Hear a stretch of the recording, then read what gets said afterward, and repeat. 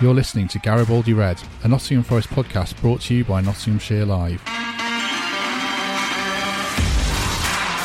Hello, welcome to Garibaldi Red, Nottingham Forest podcast, Nottinghamshire Live. My name is Matt Davis. I'm back hosting after 2 weeks away, where I assume I didn't really miss much on the field for Nottingham Forest. Joined today by Reds legend Gary Birtles. First of all, Gary, good afternoon. How are you?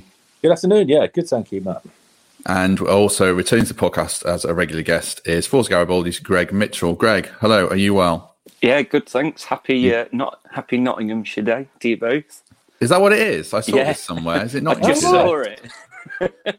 Just saw it and thought I should mention it. Oh, well. Happy Nottinghamshire Day. Hopefully Notts cricket win tonight. That would boost us a bit. Yeah. Well, Notts County had a good win to start the season, so that's one bonus. Well, yes. One of the reasons I was off for 2 weeks, second week was holiday. The first week I had some surgery and it was very painful. But I suspect, Greg, it wasn't as painful as watching Forest at Stoke on Saturday. I think we might as well start there before we branch out into Chris HUGHTON and everything that's going wrong, because this will probably inform a lot of the conversation. I'll talk about Wolves as well in a sec. Greg, talk to us about Stoke and the whole experience of how Forest went about it and what you made of it coming out of the ground. Well, you know, like after the excitement of waiting for the 18 months and waiting for games to come, I got to the ground. I drove, so I hadn't drank. Got amazing seats, like such a great view. And it's the first game in a long while where I actually sat and just watched it, and it wasn't good. The first half, I thought, oh, maybe we could scrape a draw. Never looked like going anywhere forward. But then it just fell apart second half, and like every time when we go a goal down, nothing seems to happen. There's no drive to try and get the winner. It's like we're always trying to protect the 1-0 loss, and it just isn't good enough. It really isn't. And you know, toxic. It was just toxic in the stands. You know, you wait so long for it, and it's not a very nice experience at all at the minute. Why would you protect a 1-0 loss? I don't get that's nothing to protect. There's nothing there to protect. That's like the only way I can sum it up. Yeah.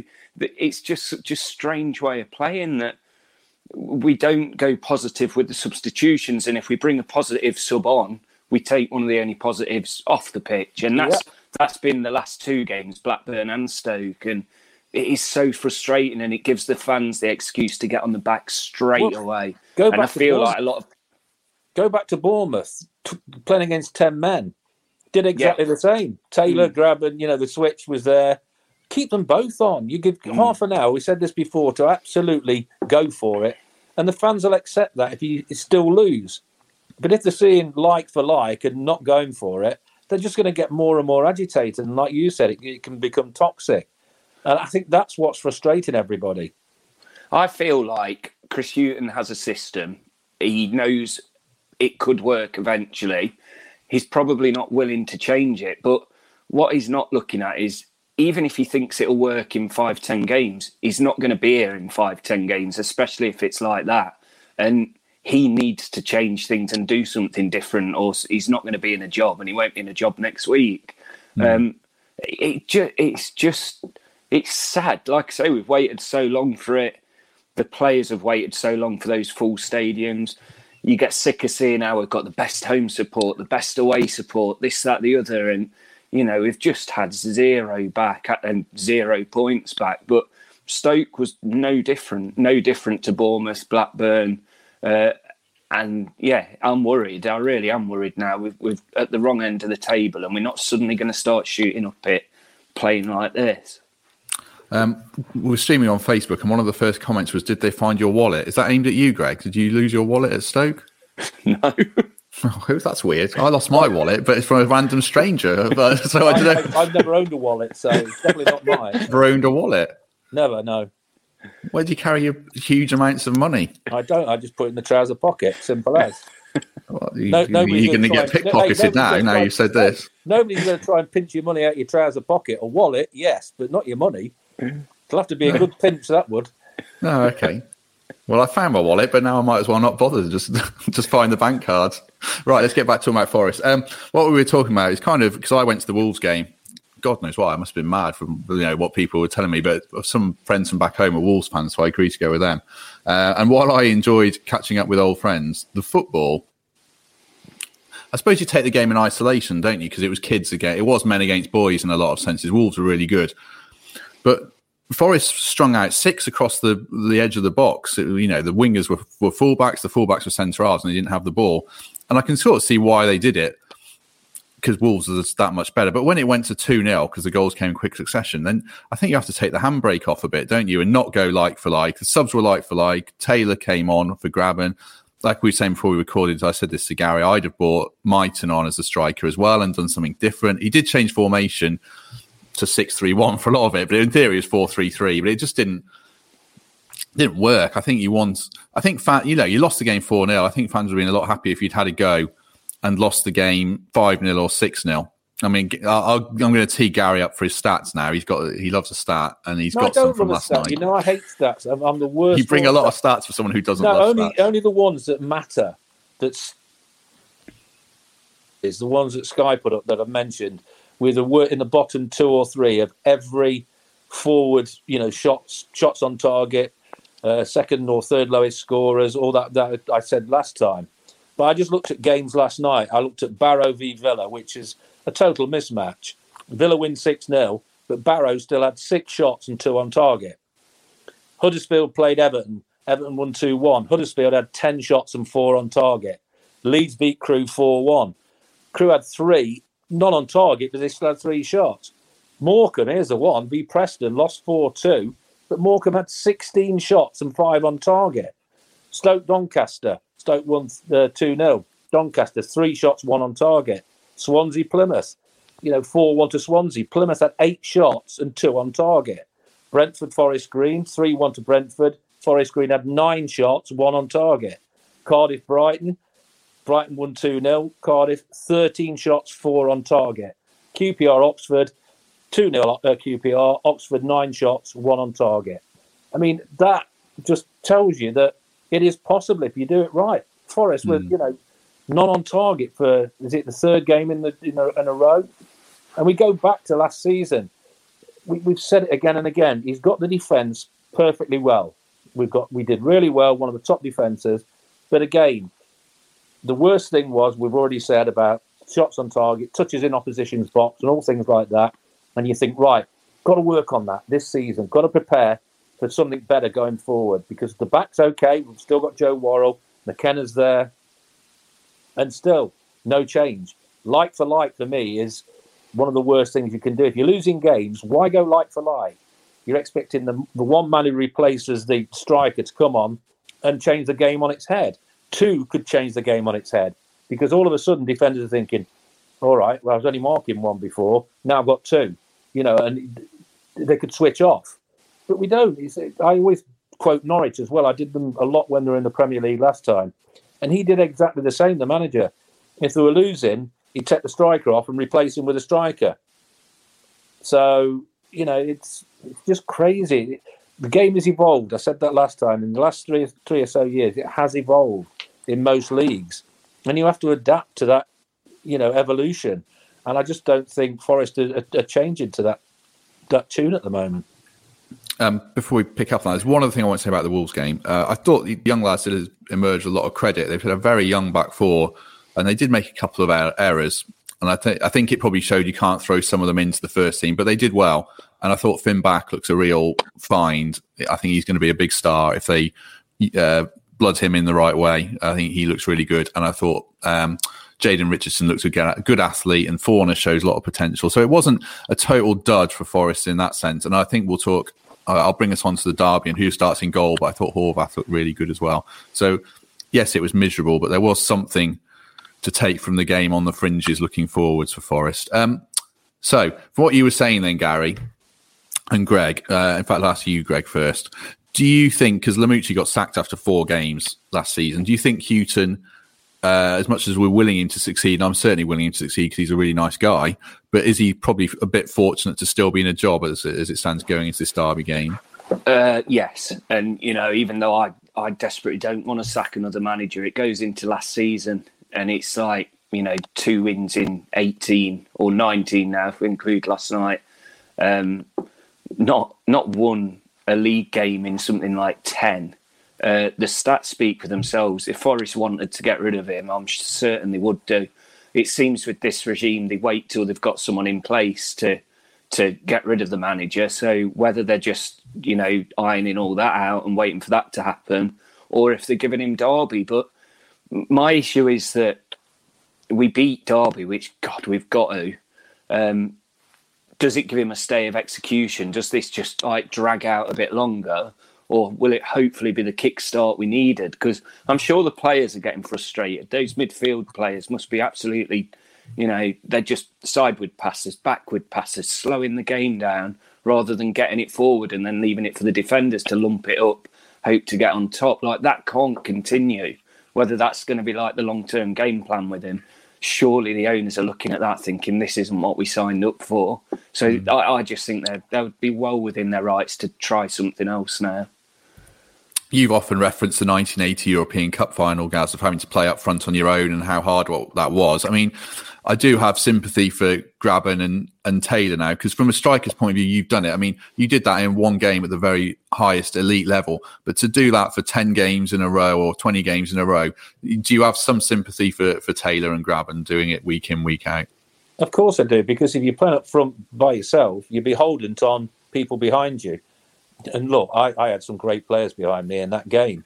We were under pressure for 90 minutes. How we won the game, I don't know. But, we did win the game. And I did Leicester Wolves the first game of the season. And Jamie Vardy, not first game of the season, the other week, last week, Jamie Vardy was up front by himself. But he gets support from Maddison. He gets support from, Perez, people like that in midfield. They're around him. Harvey Barnes, they're around him all the time. And he goes when he thinks he needs to go. His movement's good when he thinks it has to be done. And when you're at the higher level, that happens. It's a little bit easier. But I watched West Ham versus Leicester the other day, and West Ham nullified Leicester in that respect and nullified Jamie Vardy. They wouldn't let the midfield players settle and play it through. So it can become difficult even at the Premier League level. It's a thankless task sometimes, but you cannot play one up front if you're defending so deep, because it's not fair on that one striker. Because try as you like, you're fit as fiddlers at this level now. You try and get 60 yards to join in with a striker on a regular basis because you're sitting back as a defence. You just can't do it. It's impossible to keep making up that ground to try and support one player. And while you're defending deep and trying to hang on maybe to things, you drop deeper and that front man becomes more isolated. And when it does come out, it's coming straight back and putting more pressure on the defence again. The one man can't do it. He can't hold it up because try as he likes, he's not getting the support he needs quick enough. And like I said, the game, how quickly it's evolved, I think, in even last 2-3 years, you've seen the teams that have gone into the Premier League, the Leeds, the West Broms, the Sheffield Uniteds, have all played it a totally different way, an athletic way, a very quick, counter-attacking, they mix it up. We're predictable at the moment. Everybody knows how we're going to play. And they can set up accordingly. And they do set up accordingly. They don't see that they have to do a great deal maybe to beat us, just by the odd goal, because, we won't come out. We won't take, that many chances. Garner coming in, hopefully will change that a little bit because we all know about his creativity. But it's just the maybe lack of imagination when we're losing games and we put substitutes on where you think, right, he's going to put two up front here. And he doesn't. It just one up front and same old. It's, the predictability is what's causing us the problems, I think.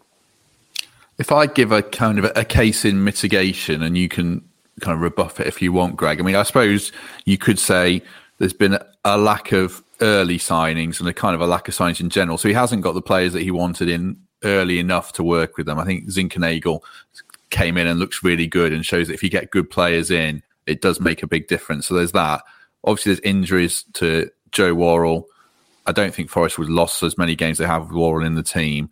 And the fullbacks kind of essential now to getting up the pitch and the way teams want to play. And I assume the way Chris Hughton wants to play is getting fullbacks high at the pitch. And he's not really had any fullbacks he really wanted. I'm not sure he is 100% convinced by Gabriel. They seem to be trying to get a right back all summer. And then obviously Brice Samba's form is probably the other one. He's not been the keeper that he was. And Figueiredo's not been the player that he was when he first came. So how much stock do you take in that, Greg? Do you kind of have any sympathies for the manager when you kind of take that case on board? I do, but we are in a lot better position than, a lot of the other teams in the Championship. We have got a stronger squad still than a lot of the teams in the Championship. And, we've got these players who come through the academy that we get saved by every year, whether we sell them on and get some money, or like the likes of Finn Back, which he's been thrown in probably half a season too early, and he's done a fantastic job. And the fans usually give the academy players a bit more leeway, and he's been superb. I'm so happy for him. But Chris Hughton, he knows the deal when he signs up for Forest. He's got a great club here and a brilliant opportunity, but it's just frustrating, like I keep saying. We could have made more signings, but then you read stories about how much the owners are having to put in each month. It sounds like, it could be millions, and you think we can't just keep blindly signing players, or you ended up with, is it one of them's on 40 grand a week, not even in the squad for another year or so, and it's crippling us. So behind the scenes, we've had to try something new. And this is it. And we need a manager that can deal with that squad and get something out of them, because we're in serious trouble as it stands. I suppose, Gary, is there an onus on a manager? I mean, you can never compare any other Forest manager to Brian Clough. No, but I suppose he was the man who got the most out of the tools that he had available to him. And I suppose it's the case that Chris Hughton needs to get more out of these players, and they're underperforming. Like Greg says, when you look at the Forest squad now compared to Derby and, without no disrespect, Coventry and Peterborough and teams like that, Forest should be doing better, I suppose, shouldn't they? You can add a few more to that. You look how well Luton have been doing. Coventry, Peterborough, Barnsley. I mean, they're punching so far above the weight, it's ridiculous. And all those clubs have got no resources like Nottingham Forest. So they're doing something right, obviously. And, Nottingham Forest, we're not doing things right, as we should be, because there's a huge disparity in the way things are going. And you have to admire the way the other clubs are doing it, because, to see all those clubs above us, it just really rankles, because, taking nothing away from them, we should be competing at least on the same level or above that level. We're just not at the moment. And talk about signings. Last season, things were going bad for the most of the season. And then you think, well, let's be looking out for next season for signings. Even at that stage, I thought a list would have been made, and, you had your players that you wanted on your A list. If you couldn't get them, you go to your B list and all that. And it's preparation, fail to prepare, prepare to fail sort of thing. And I think preparation is paramount for everything in professional football.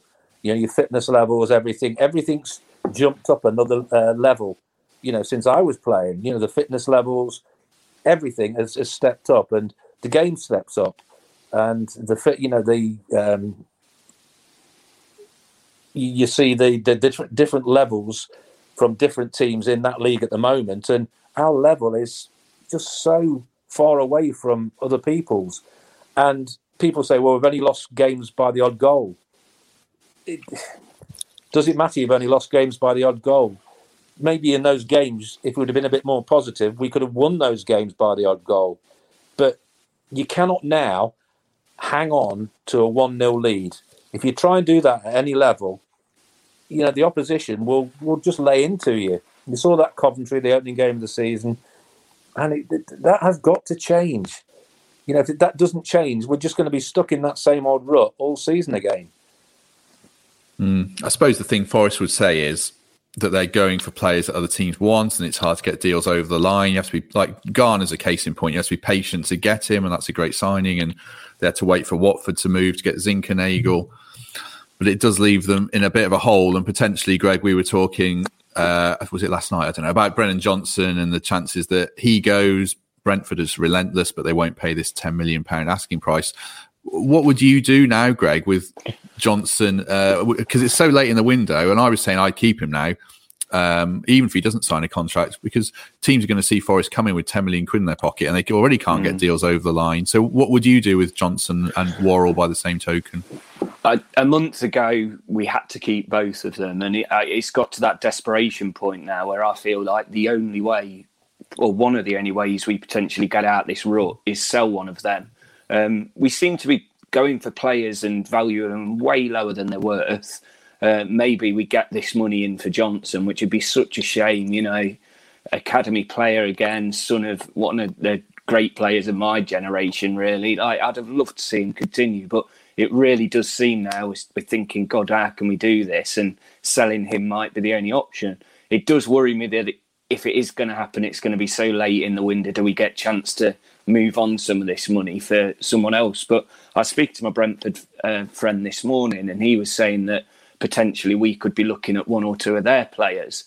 So there may be some kind of deal in that, and that could be an option. But, you know, as it stands now and as the way our squad is, I think we have to sell him as long as we get the money and as long as we can use that money.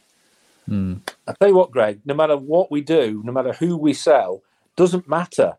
What has to change is the system. Yeah, you completely. Playing the system, you can bring anybody in you like, but if you keep playing the same system, you're going to get the same results. You know, because two midfield players defensively against some teams, quite agree. But we started like that against Coventry. You know, no disrespect, playing two midfield players who are defensive minded. And if you continue to do that, things aren't going to change. And it's just so frustrating. I don't see why people can't see that. You know, that needs to change. Because what's not working at the moment is obvious.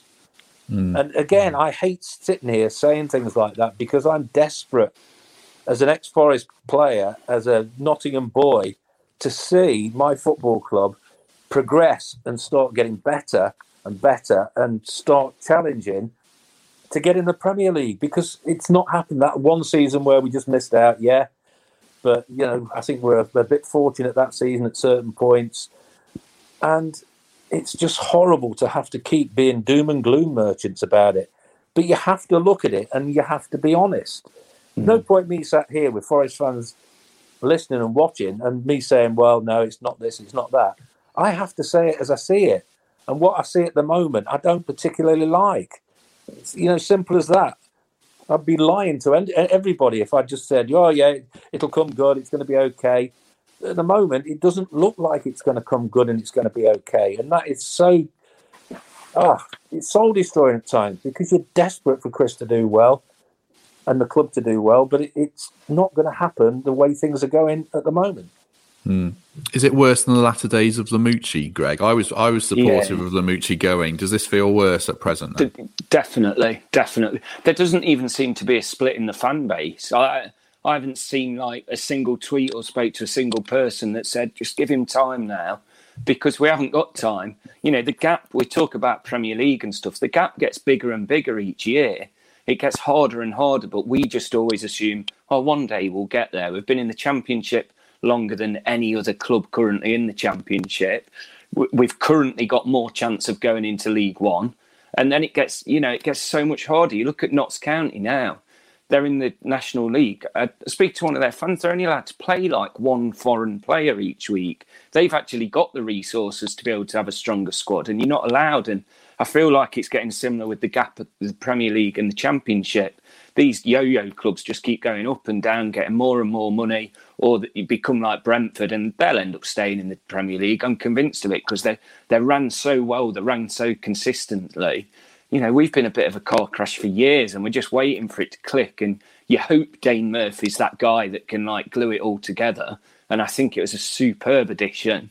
But will he be given the chance to do that? Has he actually got the power to do that?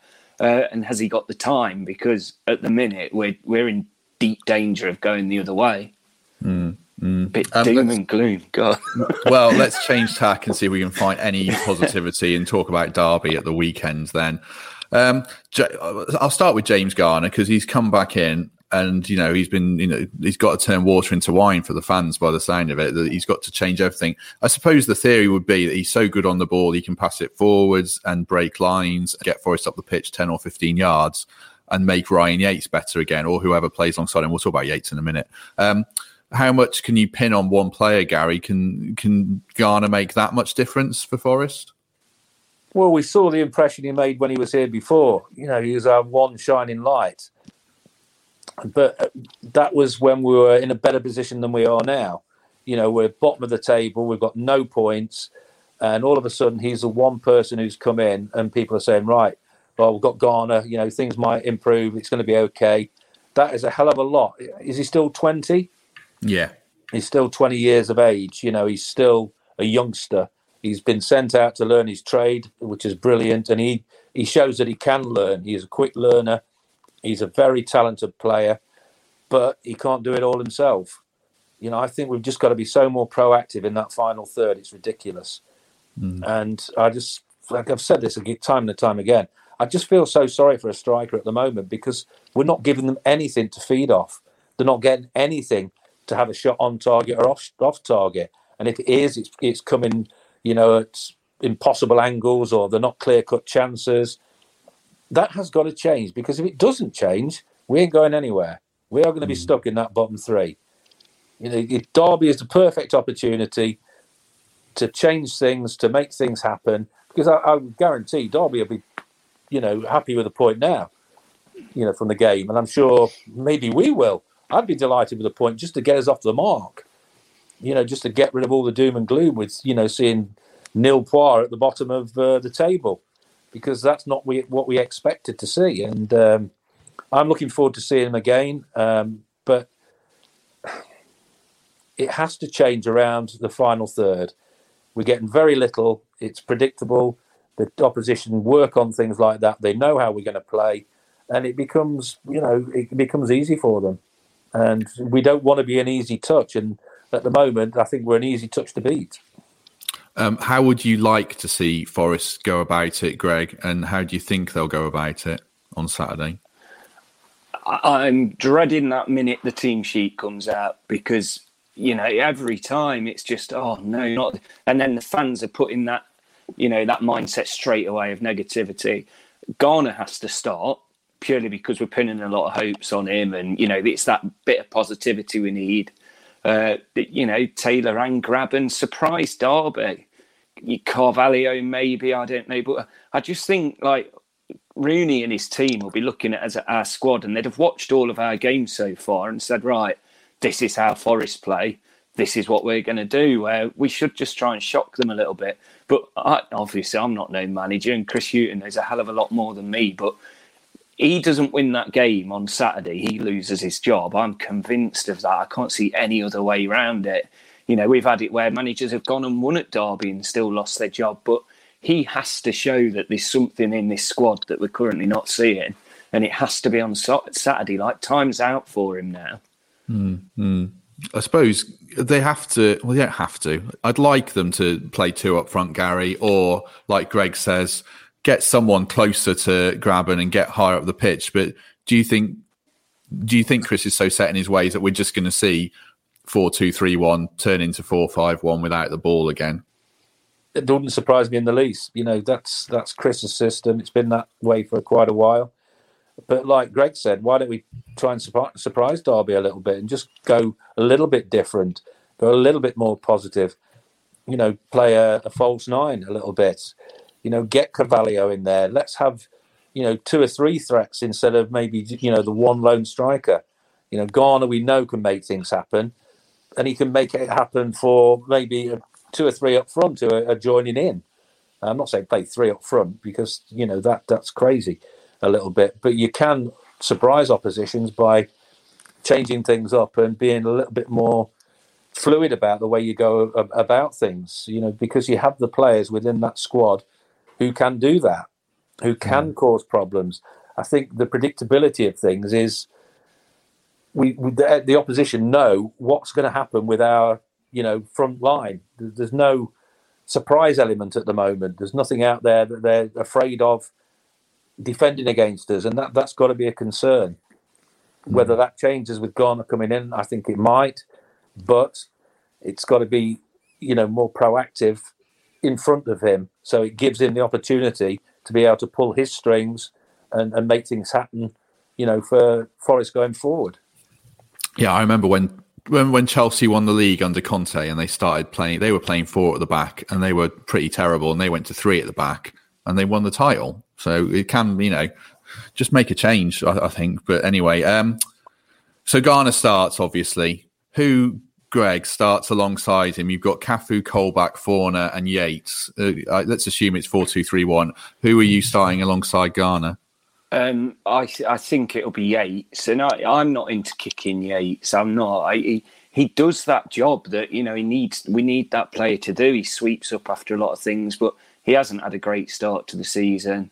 Fornal was really good against Bradford. I'd love to see him play a lot more, but throwing him in against Derby, that's a big risk. I don't know. That's the thing. I'm sat here saying, "Oh, this is what we should do," but I don't actually know. And I think Yates does start, and that'll be the thing that gets the fans going, I think. But as long as we've got some attacking players around him. About Zinkernagel? As a slightly more advanced central midfielder, and Garner sits. Yeah. I think Zinkernagel wants to play out wide, but why not play Brennan Johnson as a number 8? Yeah. If he's here, yeah. Yeah. I mean, I think it'll be Yates. And like you say, Greg... Yates and Colback. You can be Yates and Colback and Garner in front of them. I think it'll be Yates and Colback. And Garner is a slightly more advanced. I don't want that, but I think it will be that. Colback worries me. His yellow cards. It's just rash, isn't it? It's like panic mode, and there's a good player in there, but they'll target him to get sending off. He does worry me in games like that. Yeah, I think he wants to do what Yates does, and I mean, I'd have Yates as just like the water carrier, as they say. Win the ball and pass it to someone who can pass it forwards. I don't mind if Yates passes it. If his first instinct is to look out wide to a fullback or to Garner, then I think that's fine. I think the criticism of Yates has just gone way over the top. He's not that bad a player.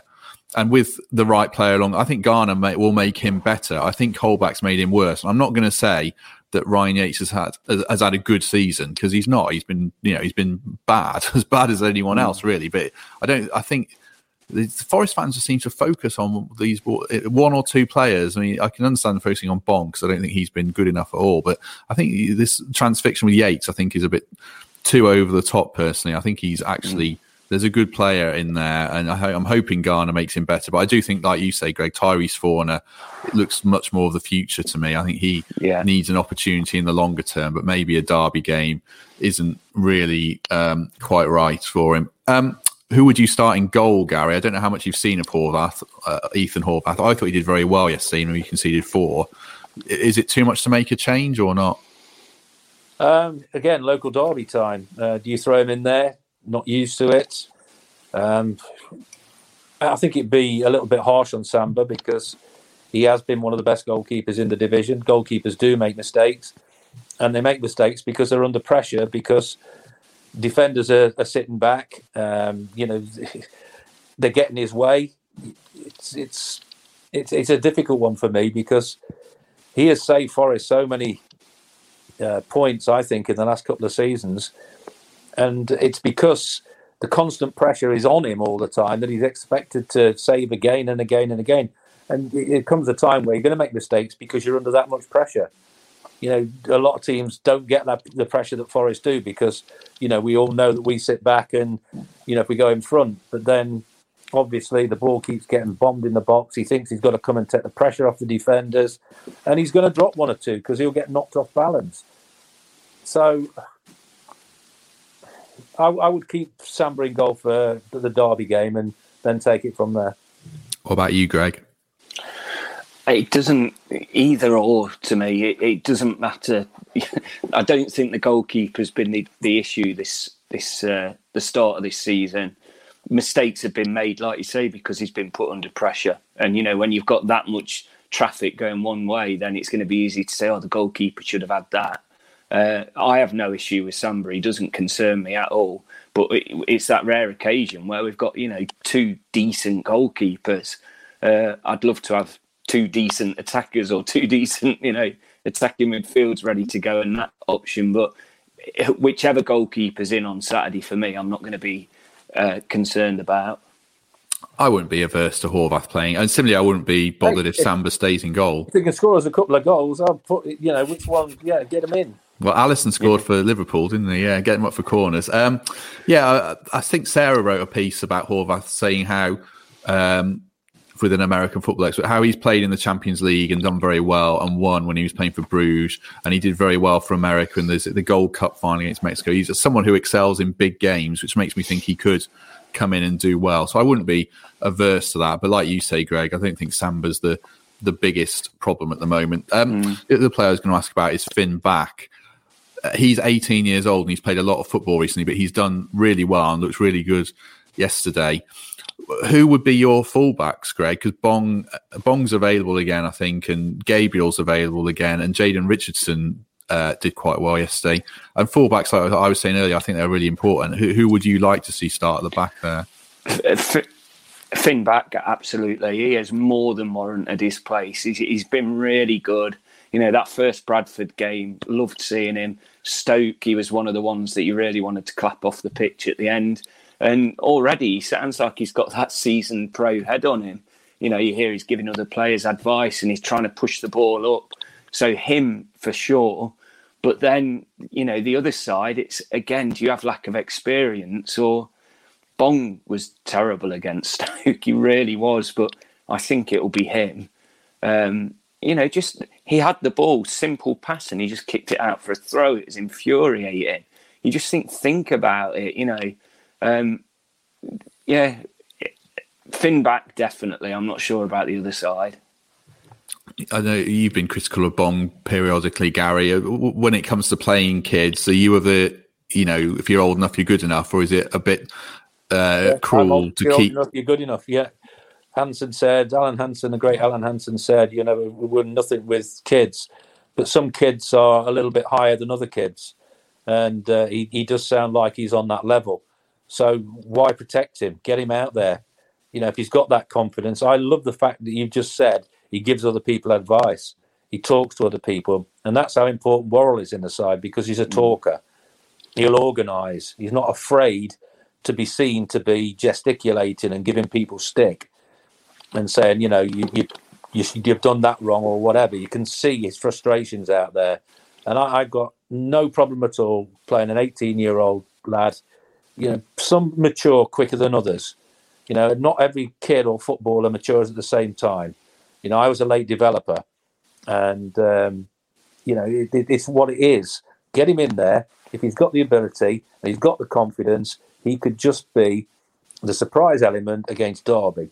On the other side, I just can't see anything in Bond that impresses me at all. What does it? I watch what happens when the fullbacks are on the ball, and they look up front, and what do they say? One striker, one person they've got to try and hit, or a midfield player coming towards them who's tightly marked, who, if he gives it to them, might get dispossessed, and then you're under pressure again as a defence. So what do? Do you play the long ball, get dispossessed yourself, play it into the midfield player who's under pressure as well, facing the wrong way? That's the dilemma, because you're only playing that one isolated man up front. Your options and your choices are so limited, it's ridiculous. And you'll get stick because you'll overhit one. You will put one out of play because you haven't got any other options. So either that or going backwards against the goalkeeper, across, and so I had a little bit of sympathy, but he does have to offer more, going forward. I think Gabriel on the other side, he offered more going forward. But you have to play who you think your best two fullbacks are. Simple as. Your best two players in those positions. And, you have to do that in every position. We've got about 10 minutes so left because Gary's got to go to have a tooth out. So we'll probably move on to our... Joy. It might be less painful than watching Forest recently. Let's move on to some... You don't like giving predictions, do you guys? So I'll let you give a hope at least. Greg, what's your prediction for what's actually going to happen at that derby? Well, we're going to win, aren't we? It's all the hope's gone. This was the game when the season came out. Like, everyone's got 0 points on the board. I can't wait to go to Derby and hammer them. It's going to be 4-5-0, and they've started very well to say what the condition their whole entire club's in. But I think we're hopefully going to show something, and we're going to get the win, and it'll kickstart our season. I don't know, scrape a 1-0. That would be my hope. What do you think, Gary? How's it going to... I know how you hope it's going to pan out. What are you thinking is going to happen then on Saturday? I would take a draw now, just to get off the mark. I'd love to see us beat them as always, but a point would suit me down to the ground, because we need to get that 0 points off the board. Once you've got a point on the board, you can start looking up a bit. But the longer you keep on naught, the more difficult it becomes, and the more depressing it becomes, and the confidence levels go down throughout the club, the players, the squad. So never has a local derby for many a year been as important as this one. What difference does fans make, Greg? Is it even the way Forest are going, and the fans are, like you say, toxic? Is it actually a negative to have fans there? Yeah, at the minute it is. We spoke all pre-season about how we've really missed the fans, and as a club we missed the fans last year, but we ain't helping at the minute. We're really not. Stoke was horrible that second half, and we're booing the team off at 0-0 at home. I just didn't get it. It's a young team. I know we're not booing the team, we're booing the way that they're set up. I know it's booing the manager and the frustration in that, but I just think for Saturday, and no matter what I say, it's not going to make a difference. No matter what that team selection is, you've just got to get behind them and make that corner just such a good atmosphere. Get behind them straight away and keep behind them. If it's not going well at the end of the first half, clap them off the pitch, give them some confidence, get the shoulders high. It does frustrate me, and that's why fans are falling out, and it is toxic in the stands. But we're back after a long time, and we have got to do our job, and just make it that. It's hard, it really is, but make it that good atmosphere. And the thing is, Greg, the thing that strikes me, you're trying to blame lack of fans, not you. People are trying to blame the lack of fans for last season for there being no atmosphere. And now they're trying to blame the crowd for being there, for putting pressure on. What do you want? What do people want? Yeah. Forest fans, that's true. Forest fans are absolutely unbelievable. They're one of the best supporters in that league, without a doubt. Home and away, we say it all the time. And we don't say it, for effect. It's because it's true. The home crowd, it's hostile. It's a great atmosphere to be involved in. Away from home, they fill every stadium, with a ticket allocation. And, that should lift you. Crowds should lift you. People say, it's really difficult to play in front of no fans. Okay, we accept that. Now, you've got to play in front of fans because you want to play in front of fans. So then you can't blame one or the other. You have to go out and do the business. Simple as that. If you don't, you're just going to keep sliding and sliding. And we're lucky because it's early in the season that, we're not adrift at the moment. We look adrift, but we've only had, a handful of games. So there is still possibilities to get it right and get us out. But if we lose on Saturday, then we just don't know what the future holds. I don't know how many times you were booed off during your playing career, Gary. You were generally in successful teams. I mean, what impact would it have had if you were booed off at half-time at 0-0? I wasn't even booed off at Man United, funnily enough. A lot of people might have thought that. But they must be very understanding fans. Yeah, because they saw I was trying my whatsits off. I wasn't hiding from anything. I was trying everything I possibly could to put things right, to help others out, and I never shirked anything. I just couldn't score. And that's what you have to do when things aren't going against you. You have to put 100% in, and maybe the fans are saying something that they're not happy with. That maybe they don't think some players are giving that. I don't know. I've not seen enough of the games to be able to comment on that. But fans normally are very astute. They don't boo for the sake of it. Yes, you boo because you've got no points, and I think you're right, Greg. It doesn't reflect on the players. It might do on some, but it's the way it's happening, the way we're losing, that's causing the problems, causing the frustration. and they pay good money to watch football. Opinion. There's that video that went round on Twitter after Stoke. I'm not sure whether you've seen it, Gary. Where I don't do that. I've got no idea all the coaching staff walked off, and you have to walk towards the boos rang out, and then once they'd left the pitch and the players walked off, it was clapping them off and cheering them, and it that was clear what the fans were saying then. It's not you guys on the pitch, but it needs to be sorted what's going off on it with the coaching. But no, I'm not being negative towards us, the fans. I'm just saying that I really hope, maybe they give us something in the first 5 minutes that sets it off and sets that, positive attitude going. And that's what we need. That corner can make a hell of a lot of noise, and we're ready to as well. We're ready for that first win. So just hopefully Saturday will be the one. It has to be. You touched upon it a little bit earlier. I think the team sheet is so important on Saturday. Yeah. I think because if they see what they think is a negative team sheet, the disgruntlement will be there before a ball's kicked.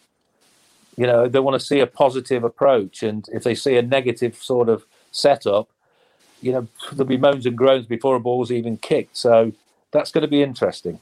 Mm-hmm. And just to finish then, if Forest fail to win, even a draw, Greg, do you think that kind of regrettably, in a sense, has to be the end for the manager and they have to make a change? Even if they haven't got anyone lined up and you have to put Gary Brazil in caretaker charge again, do you think a change is just inevitable now if they don't beat Derby? Yeah. Is it the international break after Derby? Yes, yeah. This is the last game before the break. It's the obvious time to do it. I mean, it has to be that will be it. And I hope we're not talking about a new manager the next time, because it means we beat Derby and we kickstart the season. But if it doesn't go well on Saturday, I see no other option. Unless, financially we can't be doing that. Yeah. You just don't know. None of us know the situation at the club at the minute. Not a clue. But I'd hope to think Dane Murphy, he did it at Barnsley, and he might get this younger manager in, God knows who. There's some really good names out there, but if he's got control of our club at the minute and he gets his guy in and we can start building, maybe not for this season, but get safe this season and then go next season, it could be the start. You talk about Barnsley, I watched them the other day and I thought, crikey, how good are these?